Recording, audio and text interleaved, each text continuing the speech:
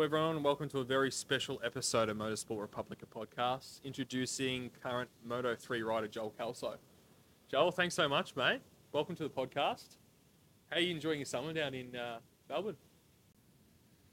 Yeah, thanks for having me. It's good to be here back in Oz and now down in Melbourne and just enjoying ourselves, taking some time off, which is always good. Obviously, we were flat out through the year, so to have some time off is a good thing. And catch up with the family, all the friends, and so I'm loving it at the moment. So good, man. Congrats on a great season. Your last third of the season was phenomenal. How do you think that came about? Do you think just confidence in the bike, no injuries, that sort of thing? They last 5 rounds of the season, you had 3 top 10s, obviously that podium in Australia, just one with the bike. Yeah, it's just one of the things. Like we stopped being injured as well, which is super important. Like as in, I didn't really think I was infecting me or anything like that, but just riding with that uncomfortable, feeling, when you're riding, knowing that when you crash, you're going to have, more problems, more issues. So I think that also just helps when you just, had a peace of mind with your body and feeling good with yourself again. And then obviously you got to click with the bike. Obviously the podium in Australia helped as well with the confidence and all that sort of stuff. So yeah, it just kind of just clicked on that second half of the year from, pretty much India onwards. We just, started feeling good. And then, the flow just came in. And, then we got a couple of top 10s, the podium. And then just, followed up with more top 10s fighting in that front group for another podium. Yeah, also made me hungry for another podium. So then we'll chase that. So what was your pathway coming from, you were born in Darwin?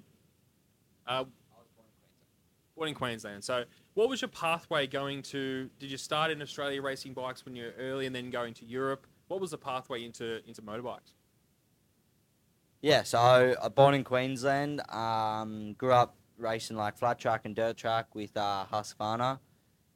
Good friend of mine, Paul Feeney, that chucked us on the bike there, and we were racing for him for many, many years. And then, after being really, really successful at the flat track and dirt track scene, which was, really the pathway for my career, that I knew I wanted to be a motorcycle racer and be the best way I can be.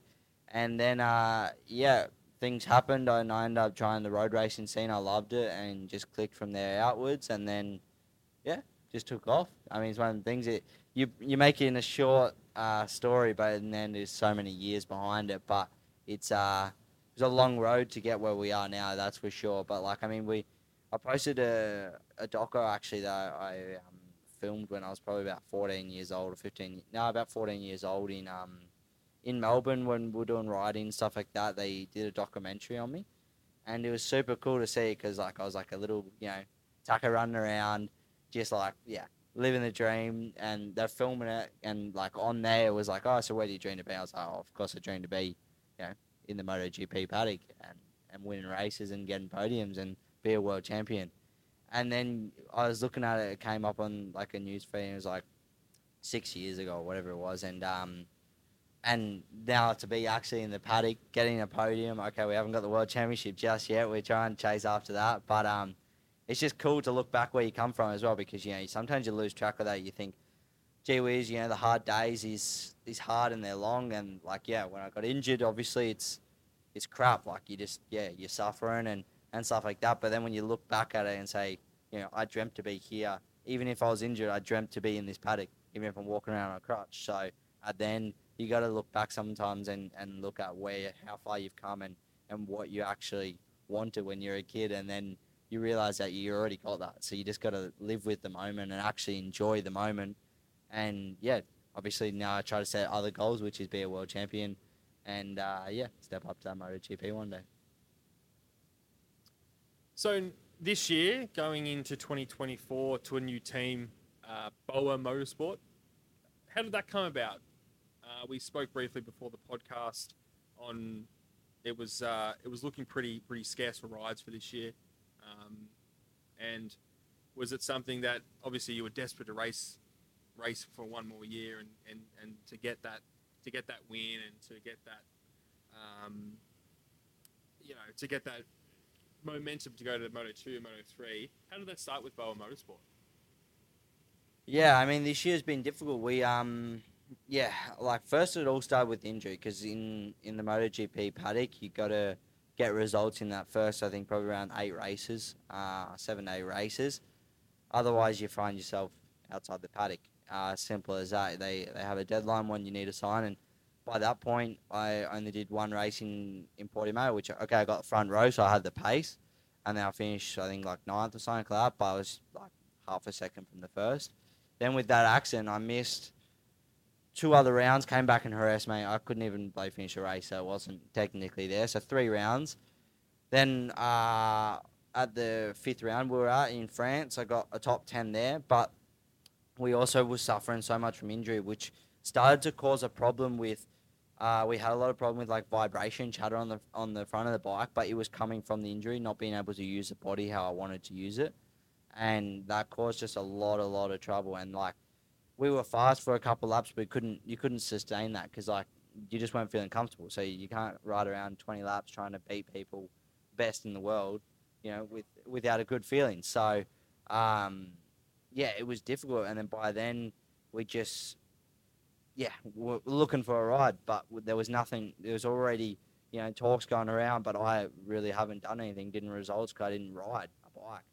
And then yeah, well, just it was a really bad managed situation. Also, just I was too busy with the injury, and in hindsight, it's always great. But yeah, I should have been obviously more focused on finding myself a ride. But I was really just focused on winning races and trying to do that, and that's what I've put in place. But you can only learn from the future, and that's like, yeah, now I'm gonna have things a bit more organized, and just be more prepared. But yeah, getting in that horrible situation where I had no ride until Australian GP, which is super late, is a scary moment. But yeah, like you said, it came about on the Oz GP weekend. They finally said, okay, let's get this closed up. We want you on the team. So it's really promising because not only is it a great team, it's good to be like going to be a strong team. Me and my teammate, I think, can be really strong. Both of us are fast. Both of us got a podium this year. It's definitely a chance, and when your teammate's going fast, you're going fast because normally you wanna beat him. So yeah, I think it worked out good in the end. Although it was a hard year, that's for sure. It was many times where I didn't think that we are going to come out in the end of it riding the next year in the World Championship paddock. But yeah, so everything happens for a reason though, and then the podium obviously helped as well. So just on that, like, how did you, through that summer break, what was it like thinking about all that kind of stuff? Did it play on you more because you had that time off? And I guess moving on from that, kind of a bit of a silver lining being able to announce at your home race that you've still got to ride next year in front of the home crowd and everyone back behind you. Well, at the summer break, I didn't even know. At that point, because like since injury, I got told that I'll stay in the team, and with even better conditions and stuff like that because they seen my talent, and then we didn't speak with other teams because of that, So at the end, I thought I was set, and then we got to before the flyaways, which is the problem because once the flyaways begin, not everyone comes to them races, so you can't speak to the bosses saying, look, can you take me on? Give me a chance, because a month before that, we'll speak and say, no, sorry, mate, I'm already going to stay where I'm at. I'm happy where I am. I'm happy with my crew. We just need to work on a few things internally that would have made everything perfect and would have continued and done results and fight for the championship, like that was the goal. But in the end, like it came out in Valencia. Obviously, we knew a little bit before, but the team was closing. But we didn't know that at that point. And, so it wasn't a stressful moment because I thought, okay, I'm staying in that team. They say with good conditions, so I was super happy. And then, everything unfolded. But that's the motorbike world. Yeah, the MotoGP world's like this. Exactly. Super cutthroat. 1 minute you can be the limelight and everyone loves you, and the 1 minute that you can't be. So it's a kind of potluck. And obviously, you got to get results, and all depends on your results. But, like, you get one result and after 2 races, that's forgotten about. So you gotta keep it up and keep pushing onwards, and that's what we did when we found out we didn't have the ride.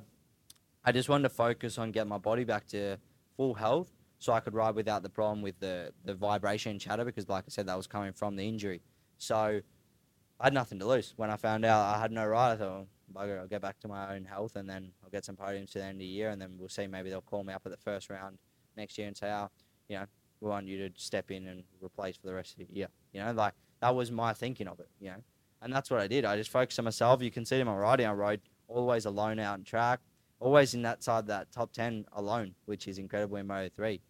And teams were seeing that by the end. I wasn't getting it in the races because I just couldn't with the physical side. And then in India, I started to feel really good. We were doing really, really good. It bucketed down with rain in qualifying. Didn't do a good qualifying, but we weren't really stressed because we had really good race pace and we were actually feeling good on the bike, fit again.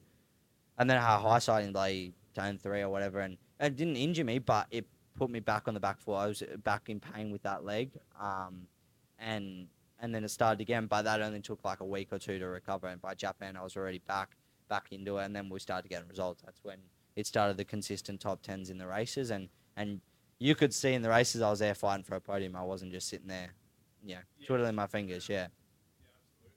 So just on that as well, you touched on sort of coming back from that injury. What's your training like? What's your preparation like? And what's the coming back from injury? What's your like rehab like? I guess would be one of the bigger questions. Like, personally, I know it's not easy, but like you said, having a high side after coming back from an injury must take a lot of like mental strength to sort of just look past it or build through it. Yeah, exactly that. It's like looking at it hindsight, I shouldn't have came back so early. I shouldn't have came back in Jerez. It was like 2.5 weeks later after the broken leg. I've had surgery and I'm back on a bike. Like, it's unbelievable how fast the turnaround was. And it was too early because it just didn't heal fast enough because, I was just too busy riding a bike and mucking around, So we did really good recovery in them 2 weeks, but then, like, in 2 weeks, your bone don't even start to produce, like, the bone marrow to start to heal your bone. Like, it takes, minimum 3 to 4 weeks to start that. So I didn't even start to have any healing process, really. And that was probably the first mistake. And after that, I was racing. In MotoGP, you ride every weekend. So it didn't matter what I did. I couldn't really do anything else. I was obviously at the Clinic Mobile, which is a MotoGP physios, every day, every session. That's the other thing. Like, as in, not only about the injury, I'm spending, 5 hours a day at the clinic and trying to ride a motorbike. Like, I'd rather be, chilled out with the team, looking over data, how I can go faster, what I'm doing wrong, what can we work on with the bike. But I couldn't. I had to be at the clinic doing treatment on my foot because that was the biggest issue. Yeah. So there was just heaps of issues inside, and I had to pick which one was going to be more important. And at that point was the injury. But it just put us on the back foot all year, honestly, mate. And until, just before Australia and Japan, Thailand, I felt great, which was good, and we showed we had the speed from then on outwards. So what we want to ask as well is, again, just sort of more on that mental side, you've changed 3 teams in the space of 3-4 years.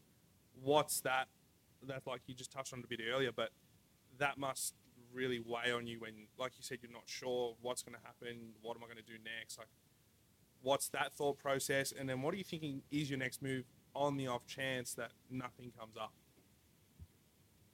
Yeah, I mean, it's never the best situation. I don't like to move teams. Like, I prefer to try to stay and work with the same crew. Like I said, that was the plan, but things don't go to plan, especially not in the motorbike world. So you just go do what you got in front of you. And like I said, I'm super happy to join Boa Motorsport, but the thing is, like, I didn't want to change because I don't want more changes. I want to be consistent, and the plan was to fight for the championship. Don't get me wrong, I think definitely I can do that in Boa, and I think that we will. We've got everything set up in a good place now. We've got good training set up that we're starting to get into in a week's time. So we'll head back over and get into that. I think that will really, really help. And, at the moment, we just got to look at what the future holds. I think now I'm going to focus more on just the race per race, get them podiums, and let the results do the talking, and pretty much that's my goal at this point.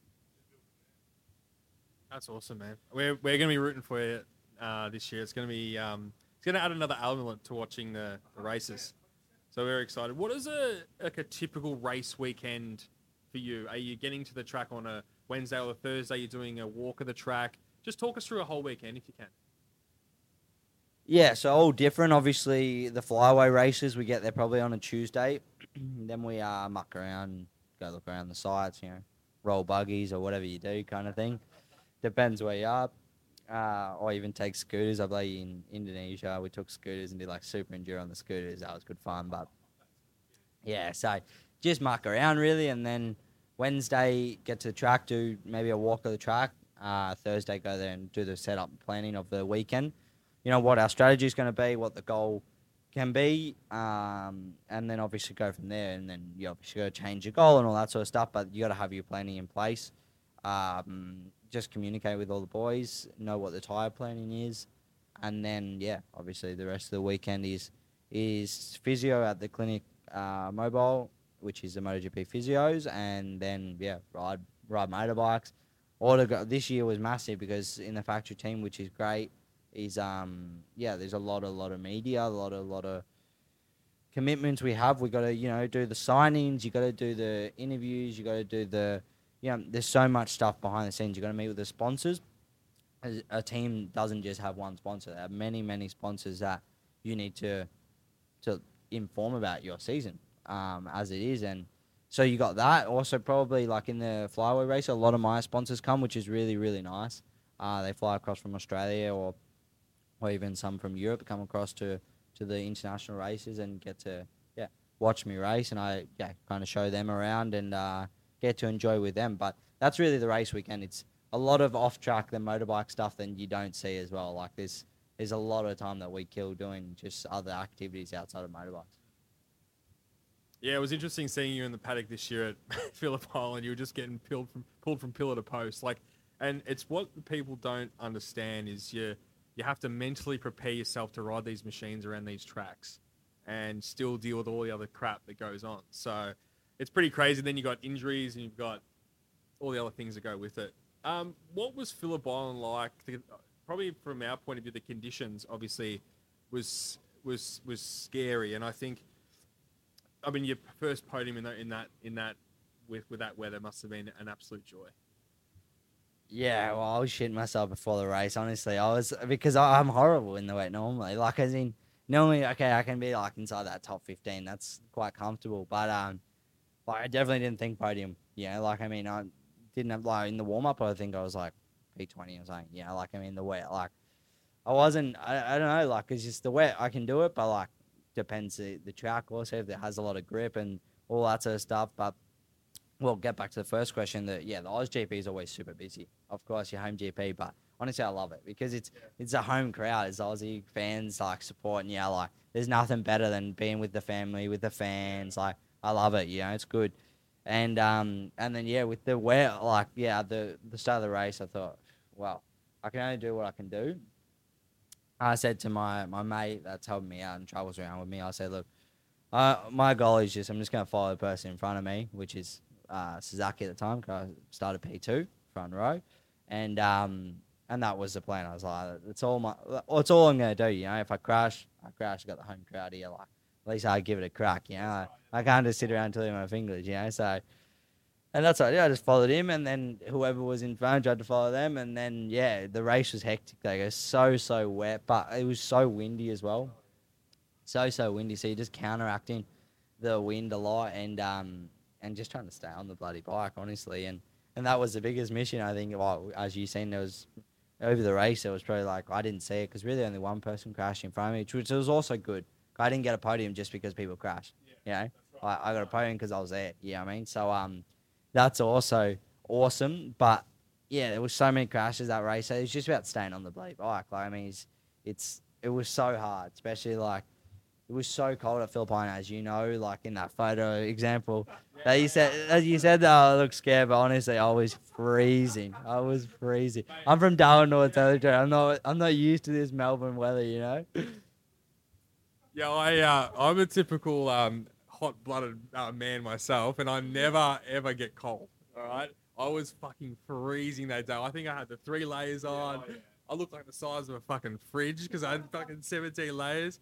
But it was funny, and you were good to take a photo with us and stuff. And now you're in the studio, so man, so exciting. Do you have any friends in the paddock, or is it sort of just fend for yourself out there? I think a lot of us viewing it just seems like everyone is all friends and goody, but is there real some in like I suppose rivalries between the Australian boys, that sort of thing?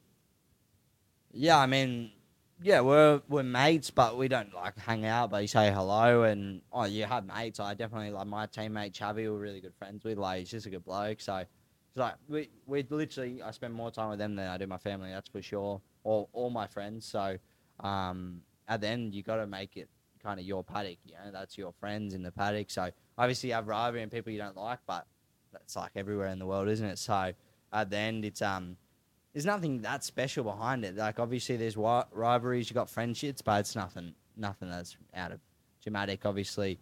Yeah, like you said, the Aussie boys. Yeah, I speak a little bit with Jack, and yeah, no, he's a top bloke. I love Jack. He's good for the Aussie scene as well, and he obviously is a legend. So he's super easy to deal with, and yeah, always open for a chat as well. And yeah, we'll see this next year with other Aussies in there. We another thing that we speak about a lot is the length of the season. Do you think it's too long, too many races? Do you think the travel is just too much for the riders? What's your thoughts on that? Yes and no. I love it, so I don't mind it. I prefer traveling outside of Europe. I like going to the other countries and racing in another country. But yeah, like, I mean, even with the calendar next year, I think we have like a 3-week break in the middle. So it's pretty hard for like, more like you feel sorry for your mechanics and your crew chief and stuff like that because they're just never getting a break. You know what I mean? Yeah, and a lot of them like work, like example, my crew chief this last year in 23, he worked in 2 championships, the Junior World Championship and the World Championship. So I think he had like all up like 2 weeks off in the middle of the year. All up. Every other weekend was out of home. You know what I mean? So yeah, well, I know, like, even a couple crew chiefs and stuff like that don't have a house. They just live in a hotel because they're in a hotel for 3-4 days and go to another race. So why rent a place, you know? So I can see why it's hard for, like, a family aspect of things. And obviously, okay, we got the 2 months off now, but we don't really because you got to start getting into it by late January. And we already have testing, wind tunnel and all that by mid-February. So it's long, but I mean, I love it. I don't mind it. I'm just happy to be in the paddock, honestly, and traveling around the world. Like I said before, when I was a kid, I dreamt about being here, so I'm not going to complain about how long the season is now. Obviously, it gets tiring when you're injured and stuff like that, but you got to remember you're doing one of the best jobs in the world. You're racing a motorbike, and if that's what you love doing, that's what you love doing. Man, I love that. That's such a good response. Because, yeah, best way to look at it because... and there would be some arrogant kids out there in that paddock that would be not have your thoughts on that. So I love to hear that.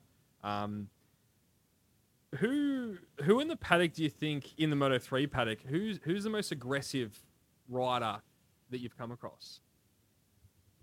Well, probably my teammate, honestly, this year. So, which is good, which is not a bad thing, honestly, because I need to learn how to toughen up a bit. So I think with him in the box, it would just be good. I can absorb off him, and then it'll be good. We can put that into the racing. Like, I think even if I can take 20% of his aggression, I'll be sweet. So probably him. But Moto3 is crazy. You know how it is. That's why everyone loves it and watches Moto3. I mean, it's hectic how it is. And you know, when people go, oh, you're not aggressive enough, I'm like, man, I don't think you understand how aggressive it is. Like, if I came to any other race in the world, I would be like known as the most aggressive rider in the world. You know what I mean? Like, as in, it's only in Moto3. Yeah, exactly. It only looks like in the Moto3 you get undershadowed, like, oh, you're not aggressive enough. And a lot of people say that, but if I came back and raced here, I'd just be, you know, they'd probably stop me from racing, you know, it's that aggressive. Like, that's how they are in the Moto3. And you just got to get used to it, and that's why I am. But I was speaking with a mate the other day, and, like, the thing is I didn't have much time to learn because like, unfortunately, to touch on it again, I've had so many injuries that I've missed so much of it. You know what I mean? Like, I probably only spent all up maybe like 8 to 10 races, which is literally half the time World Championship. That'd been 40 races now or something like that. So, like, at least 10 races is the only time I've probably been fit. 10 races out of all 40 or whatever races I did, you know what I mean? Because, like, I wasn't bad injured, so I'm not going to say I'm bad injured, but I was enough that I couldn't race how I want to race, you know what I mean? So, first, I wasn't being as aggressive. Second, like, you're not the same when you're a little bit injured, you know? And you only learn from being aggressive. You know what I mean? So if I was only aggressive for 10 races in my 40 race career in World Championship, it's hard. I've only learned from 10 races. You know what I mean? Because of injuries. So their plan this year is just to, fight for the podium and not get injured, I guess. That's all you can do. But in the motorcycle world, you never know. And you can't think of it. You just got to, keep giving it a crack. And that's what they've been resilient. Every time I got injured, got back better. And, like I said, did a good end to the year. And now I'm going to start the year strong and continue like that, that's for sure. Yeah, that's unreal. We love to hear that mindset. Like, it's crazy. It's probably a great point. And I must admit, I probably don't look at it that way where, yes, everyone in that paddock is aggressive, but like you said, you're just getting sort of not outperformed, but people are showing it more often than not. So that's a funny point you make about almost getting kicked out of somewhere else. So just on that aggression, and I'm sure you've probably been asked this by multiple people, but what are your thoughts on how Leopard conducted themselves in Qatar and that whole situation in terms of the championship, if you can touch on that? Like, I mean, from the outsider's point of view, I'm not going to lie, I kind of enjoyed watching that unfold how it did, but from a rider's perspective, you were there, you seen it unfold, and obviously in the thick of it post, like, what was it all about? Yeah, it's difficult to touch on. I mean, I don't care about saying anything, but it's hard to say something about it because it's like what happened is crazy and not the best way to do it, but at the same time, I couldn't tell you that I wouldn't if I was fighting for a world championship where, the payday is unreal, sets up your family for the rest of your life kind of thing. Because it does, like for, especially like, the money he would get for winning the championship and buy a couple of houses in Spain, like you'd be good enough to be able to live comfortably, or at least, set up your family a little bit more. And, we invest all so much, like, as into racing. That's the thing, like, especially from me, I come from Australia a lot. But so do every kid. Every kid does that. Every kid invests a lot, not just me coming from Australia. Everyone has to commit fully. So you're thinking on so much money just to win one championship that you got to bend the rules a little bit and play the team role kind of thing. But you see in F1, they play like team roles, there, like as in it happens everywhere. Cares a little bit dirty how it happens, but that's the only way you can really do it on a motorbike. Like in a car, you could just slow down in the middle of the corner. On a motorbike, you can't really do that, you know what I mean? So the only way to do it is pass him aggressive and push him wide. And that's what they did. But, yeah, I mean, for me, on my side, obviously, I'm in the KDM family, and I wanted, obviously, the KDM family to come out on top. And Suzuki's a really good kid, and I think that he really did deserve it. But at the same time, Massey did an incredible season.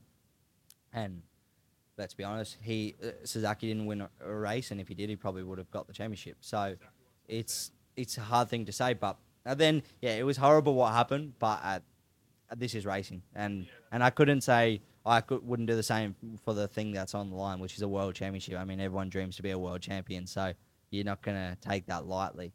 And I think really it was just a tactical play, and it was good from Leopard what they did on their side for that aspect of winning a world championship. That's how you're going to win a world championship, because really without the help, for sure the championship at least would have went to Valencia.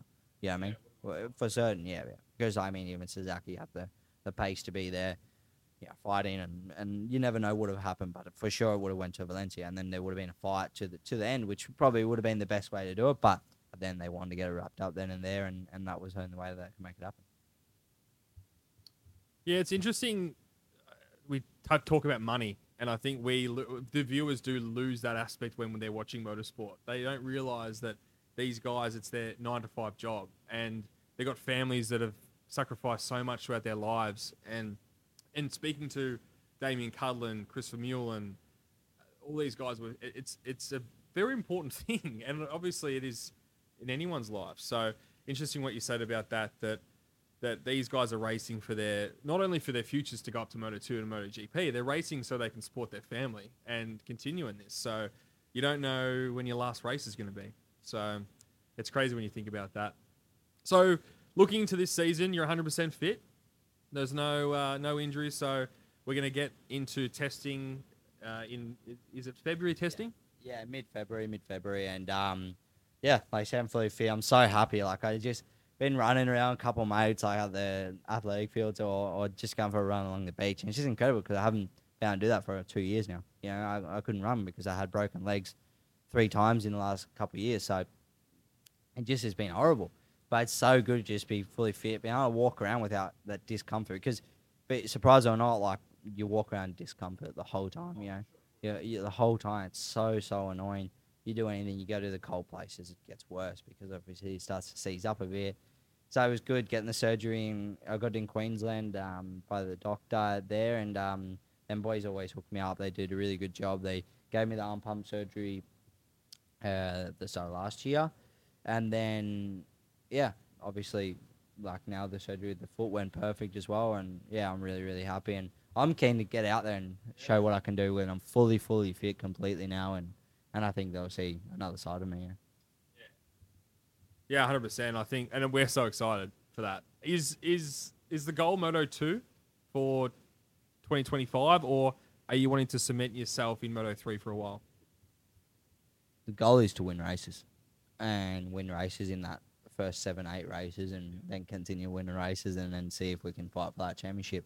Obviously, it's a long shot of championship, but the first goal is win many races, and then we see where we end up. Because normally, if you win the races, that puts you in a good position in the championship, and then we'll see where the future brings. You know, like I mean, I'm happy either way, staying in the paddock. Obviously, my goal is to get to MotoGP, but also I want to win a Moto3 World Championship before step up. I want to be the best I can be in one class before step up, but we'll see what happens because, like I said, money's another thing on the other side of it, and you need to look at that aspect of life as well. So it's yeah, we'll see when we cross that bridge when it comes to it, I guess.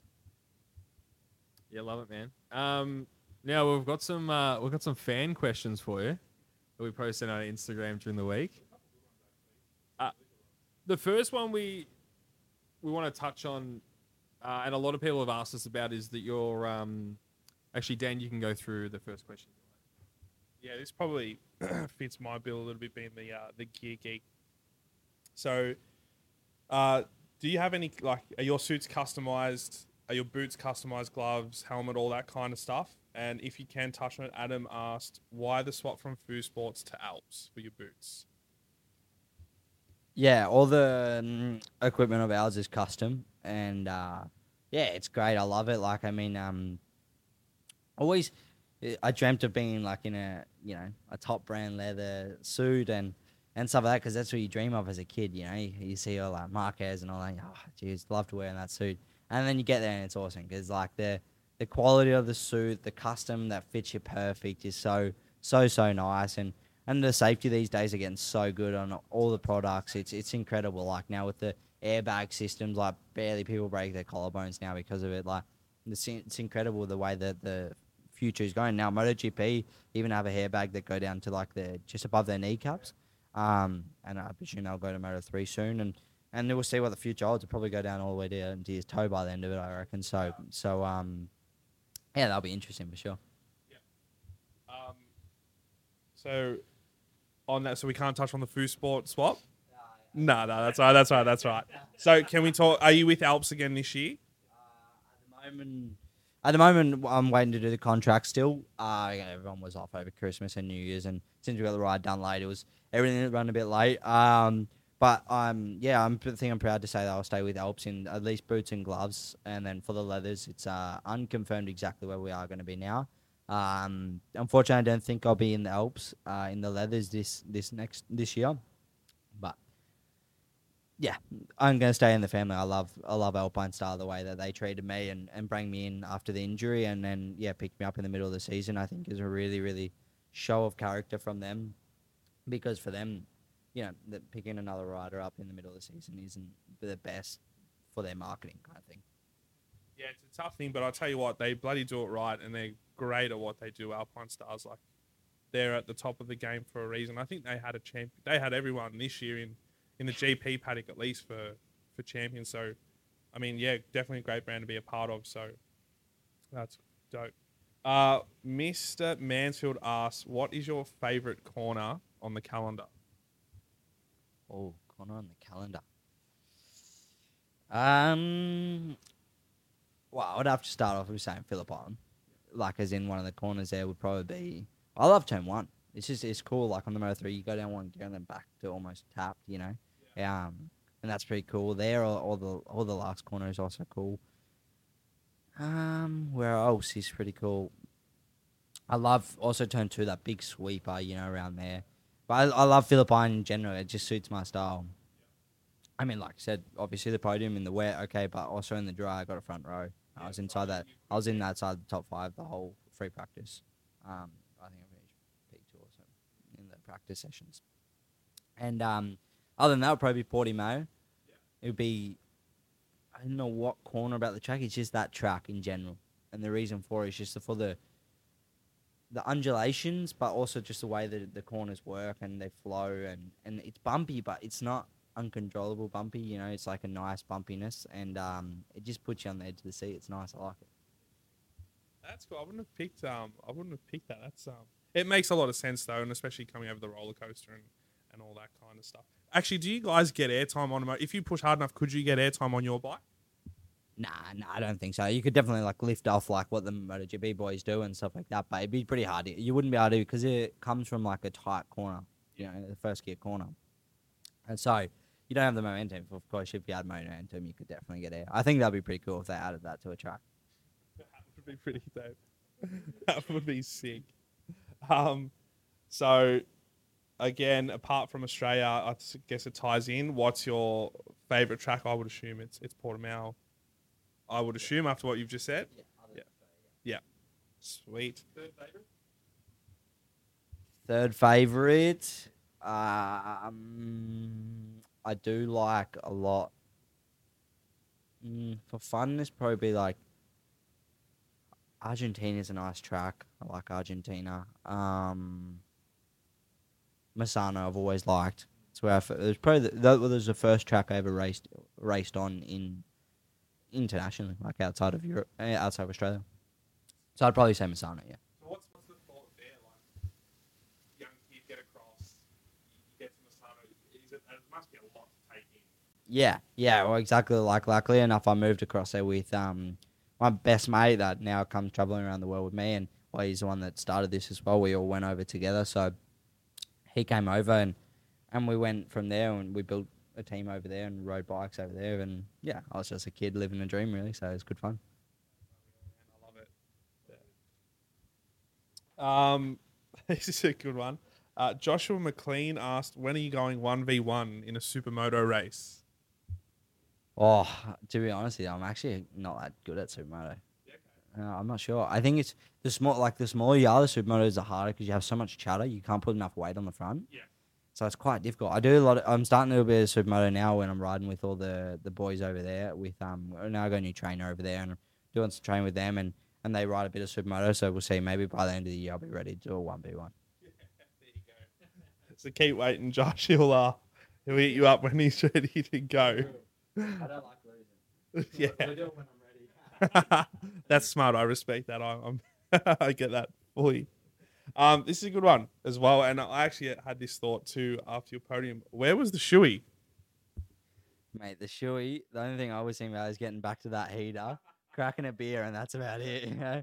I was so cold. Like I said with the photo I got with you guys, and that was when I was dry. Imagine, like, it was so wet and cold. I remember came in, the first thing I said is, mate, I need your gloves, like the mechanic gloves. That's why we all had gloves on up there. Because it was my idea. I was like, nah, give me the gloves. And then I seen Suzuki was struggling. I'm like, oh, put some gloves on. Oh, yeah, I'll get some gloves. And it all just started. We all just had gloves in then because it was so cold. But I promise I'll do a showy this year. There you go. We'll be hoping for plenty of them. So, but I just assumed when I seen the gloves, I just thought you guys were like they just hand them to you already, like to not let the trophy slip or something silly like that. That was just my thought. So there you go, a bit of inside knowledge. No, black gloves, like as in from mechanics, yeah. Oh, that's so good, man. That is unreal. Are you going down to Oakley to ride the Ovalis while you're down here?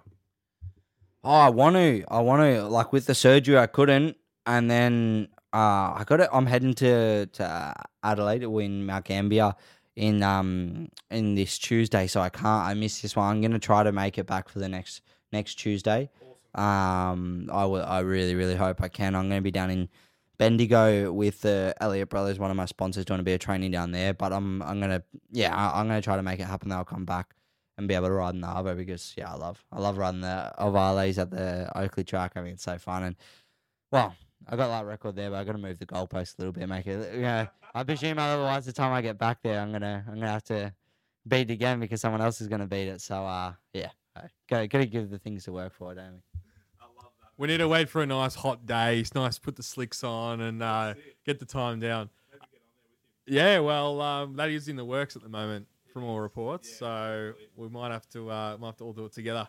Show you my skills. This is from a friend of the podcast, Ben Danaman84, who's a big MotoGP fan. He wants to know what's the most powerful bike you've ridden around Phillip Island. Around Phillip Island would just be the Moto3 for sure. I rode a super bike though in the Bend, the new track in the Bend, when I rode in the ASBK. So that was incredible. I love the super bike. It was so good. Just the amount of power, spinning it up, and I actually enjoyed it because I hate spinning the bike on the Moto3 because I think it's so agile. But then I ride like 600 or a super bike. I ride 600 a bit over there for training. I love spinning up.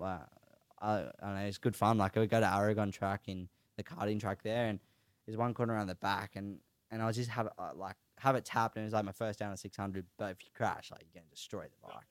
Like fences are close. There's a go-kart track, and I have it tapped, and it's just spinning, and then like the limiter to like grip back up, and then I brake.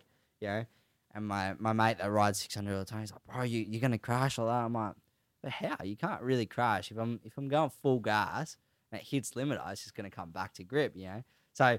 It's just, I love that system. I love the spinning. Cause I hate on the Moto3, but then for some reason on the 600 and the Superbike, I just flowed with it, really. I enjoyed it. Yeah, it was good fun. Yeah. It's strange, but I know. Because normally I hate it, but I got on there and it was spinning up and I didn't really even notice I was spinning. And then I was like, I'm having fun. I'm leaving like black lines everywhere. So I'm like, this is sick. And I'm like trying even harder to spin it. And I had a couple moments and I'm like, I wasn't too bad. Like the moments you can catch them because they're production bikes. So it's a lot like more like knowledge that it's going to happen. Like it tells you before it's going to happen. The Moto3 you don't have that. The Moto3 you crash pretty much straight away unless you're like really lucky and you catch it. But because it's so agile, they're GP bikes, so they're agile. But the 600 since their production, they tell you beforehand. So once I had a couple moments, I thought this isn't too bad. I can push the limit on this. It's not going to crash straight away. Yeah.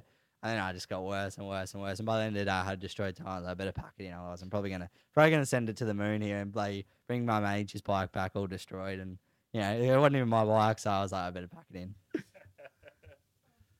in. We have another question. So Joel Kelso, world champion in Moto3 this year. We're calling it.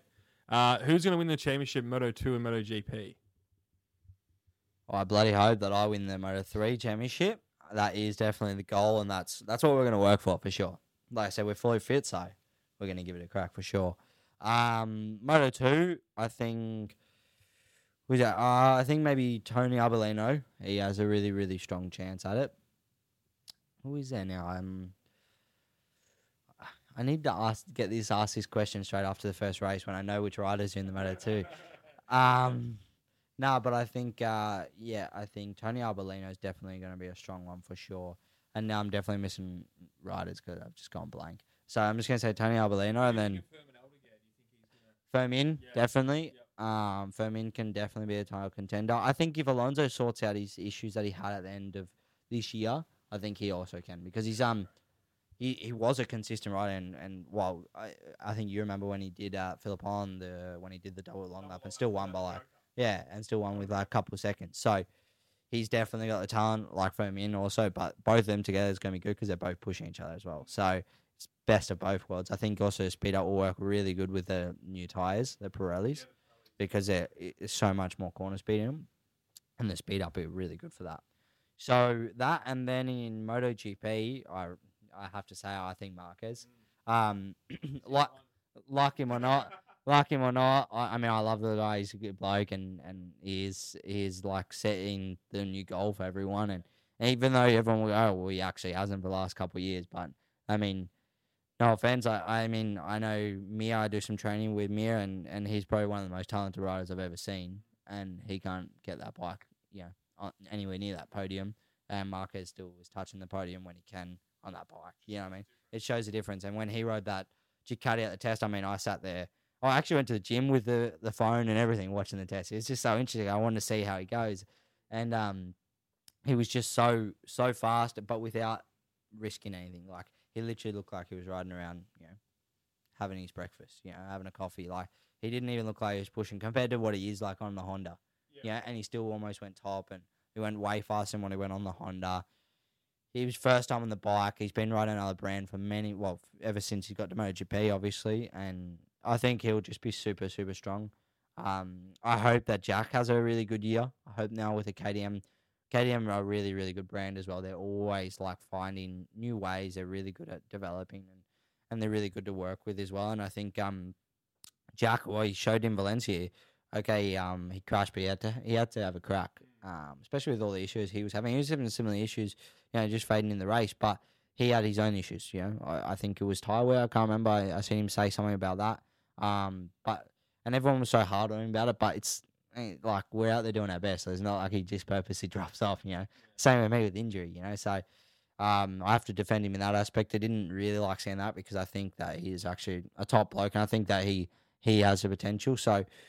He's shown he's got the potential for sure. Even in Moto3, MotoGP, what he did in Ducati. So now in the KTM, hopefully he can just flow with it. I think this is the first year as well in the KTM for him. So hopefully now with this second year in his belt, he can really perform. I don't know if he'll fight for the championship, but at least be up there fighting, do good races, and put the Aussie flag out there even more for us, I guess. Yeah, it's what we want to see. Like, we love him so much, and I guess we probably hang a little bit of shit on him at times as well. Like, I'm definitely guilty of it. Like, is it something in his riding style though that causes that tyre wear probably a little bit more than others, or is it just, is he pushing too hard from the outset? Like, what do you think it could be?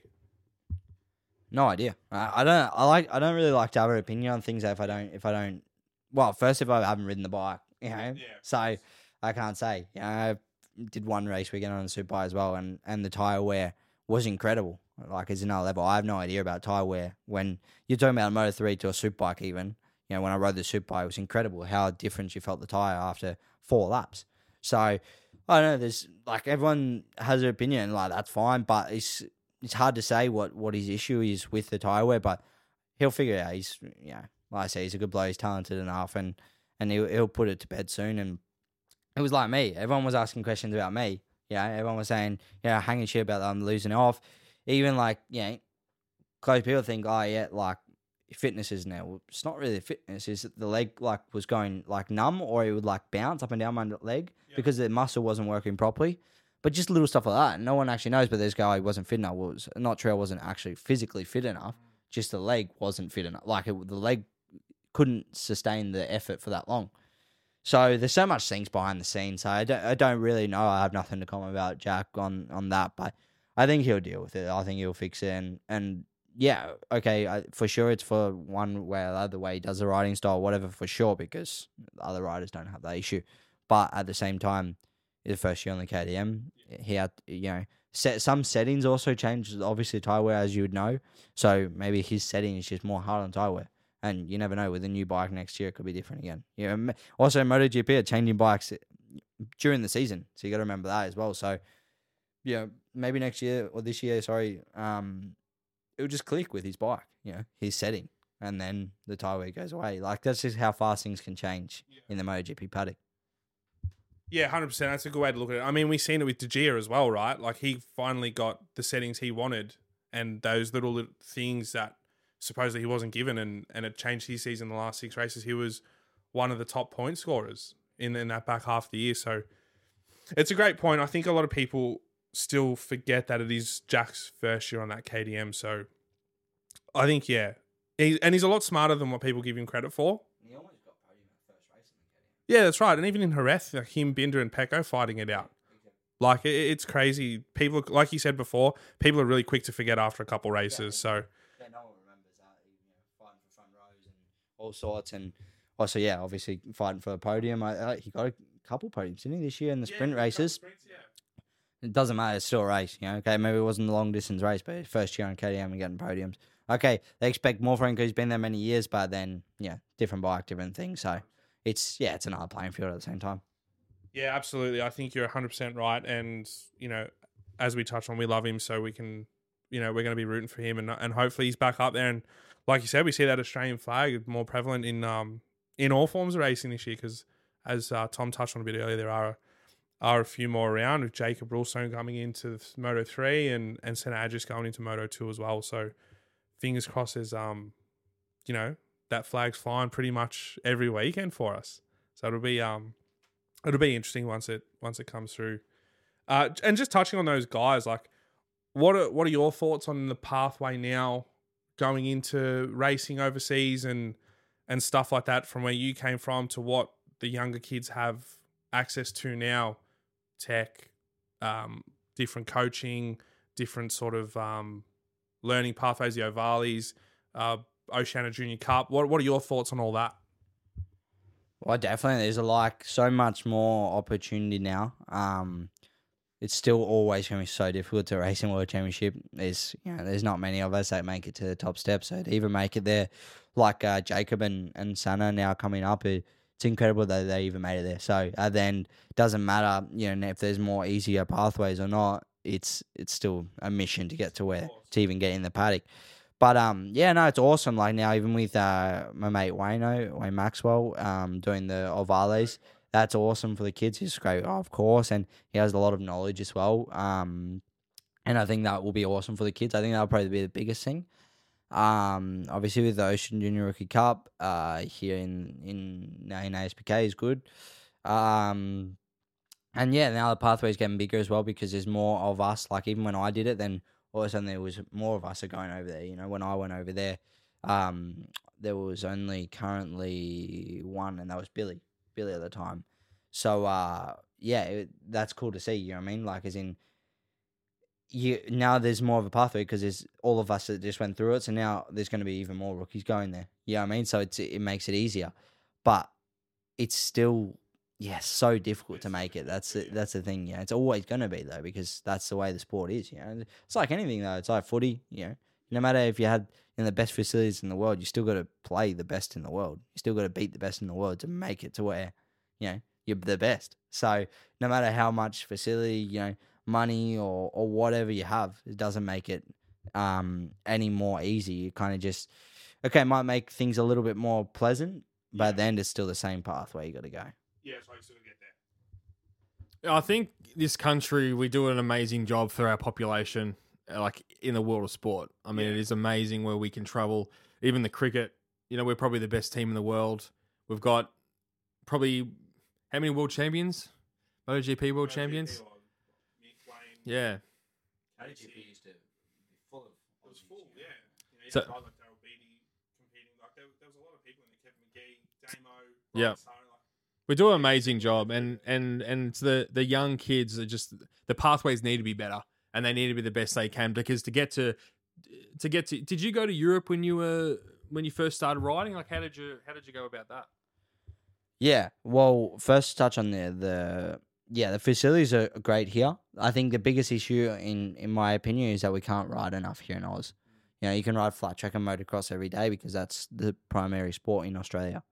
But they don't, since road racing is not massive here in Australia anymore, they don't give you the possibility to ride it so much on the track, which is where we're slacking. And that's where it's is the problem because over there you can ride. If I want, I can go to a track every weekend, or not even every weekend, literally every day. Probably the only day it's closed is probably on Monday. Monday it might be closed.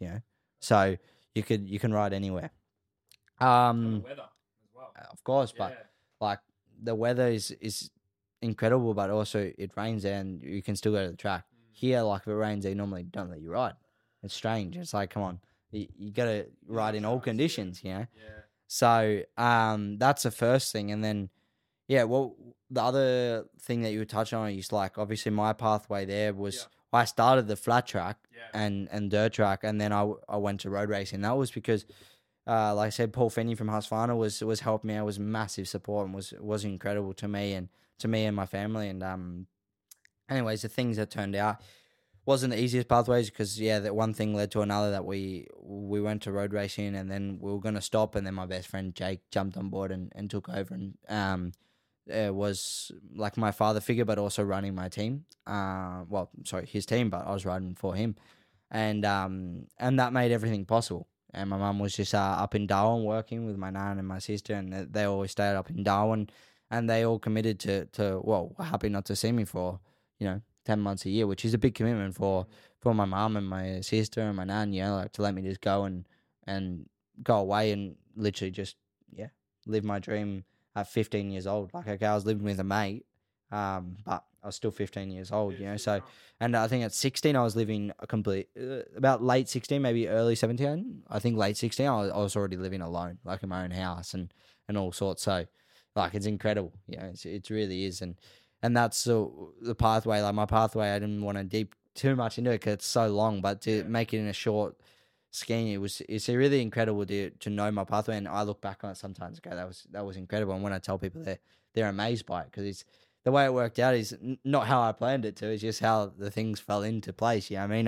obviously, I didn't plan to move over by myself, I would have loved to move over with the family and all sorts, but the way that things turned out, I couldn't, so, it's incredible, my story with it, but then it's also made me who I am today, and I think that will really show like example it did. I think it showed this year when the time got like gritty and it was hard, a really, really hard year for me. It was really mentally hard as well, like as in I got a lot of backlash about all this, like the results in the races and stuff like that, because I was getting front rows. If I wasn't getting front rows, no one would say anything. He's giving his best shot. But since I had potential for one lap, then the people would just, say whatever, they make up stories. And that was really hard for me mentally because it was like the first time that I've ever had like really bad criticism for a long period of time.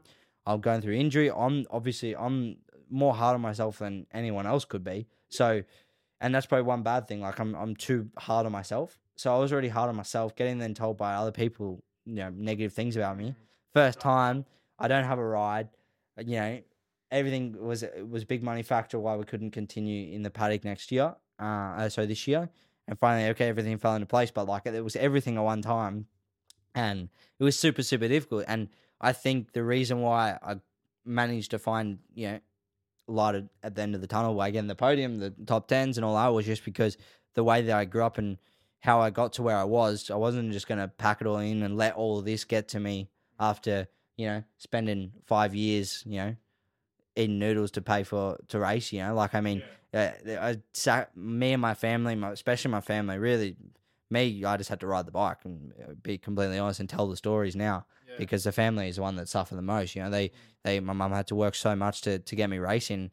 So I wasn't going to give that in, and I'm not going to let, me be upset and too hard on myself and mentally ruin my career. So I had to let that, kick in and say, come on, take it back and let's just go racing, and how we were back in the day, just race bikes and enjoy it and try to win the race and be the best that you can be and be the fastest kid out there. Yeah. And I think that's, anyway, so the point is from the hard times, and that's why it's also good from Australia going over to Europe, is because I think it makes you better in not only life, but when things get hard, you can always see the light at the end of the tunnel. And that's why I think Jack will turn things around, because he's had similar, like it's a very hard pathway to World Championships. So now the times are hard, and I'm sure he'll find his way out of it.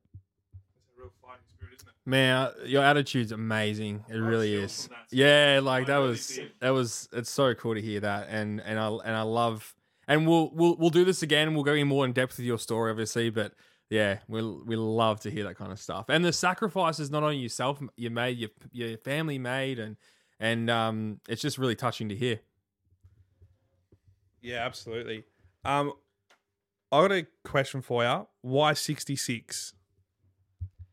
No reason. I had number 6 when I was in flat track and dirt track, and then I couldn't have 6 anymore because someone else had 6. So I put 66, double it, yeah. Cool. So there's nothing really special behind it. I wish I could tell you. I should make up a story, shouldn't I? All right. I call it like 6 crocodiles saying to start to run with that story, saying that I'm sure the Europeans will believe it. So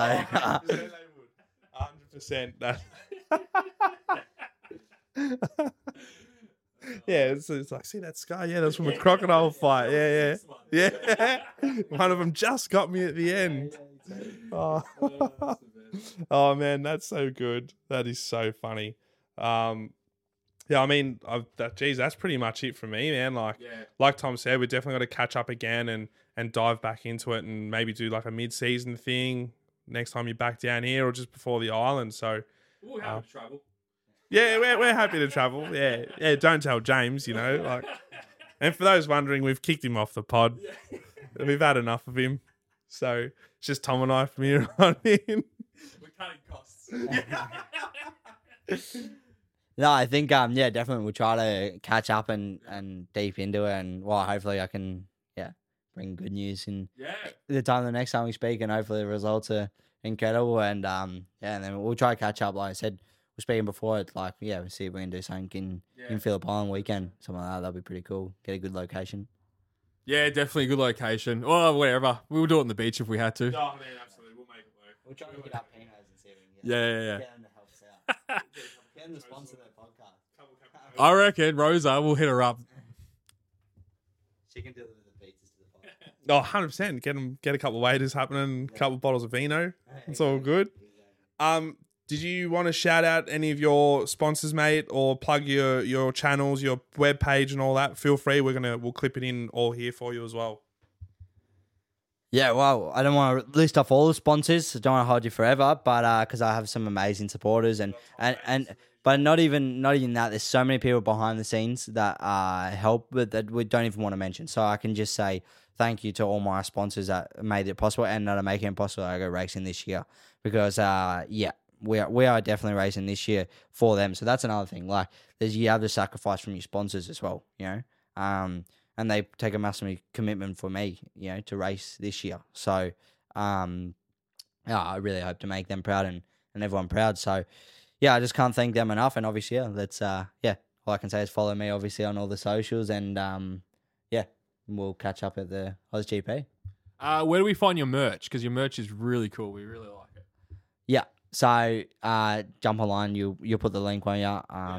And then get yourself some merch, and hope to see everyone wearing the merch at the Phillip Island. It did really, really well at Phillip Island, so I was really happy to see. It was just cool to see like little kids as well with the merch on, and can I have this autograph of it? And it's awesome to sign an autograph for something that is actually your image, you know. So I love that, and that was special about the Phillip Island because it was the first time we could do it. The only thing that people can't, I think your merchandise isn't here. I'm like, I was pretty sure it's there. Anyways, I went and checked, and I snuck over there and checked.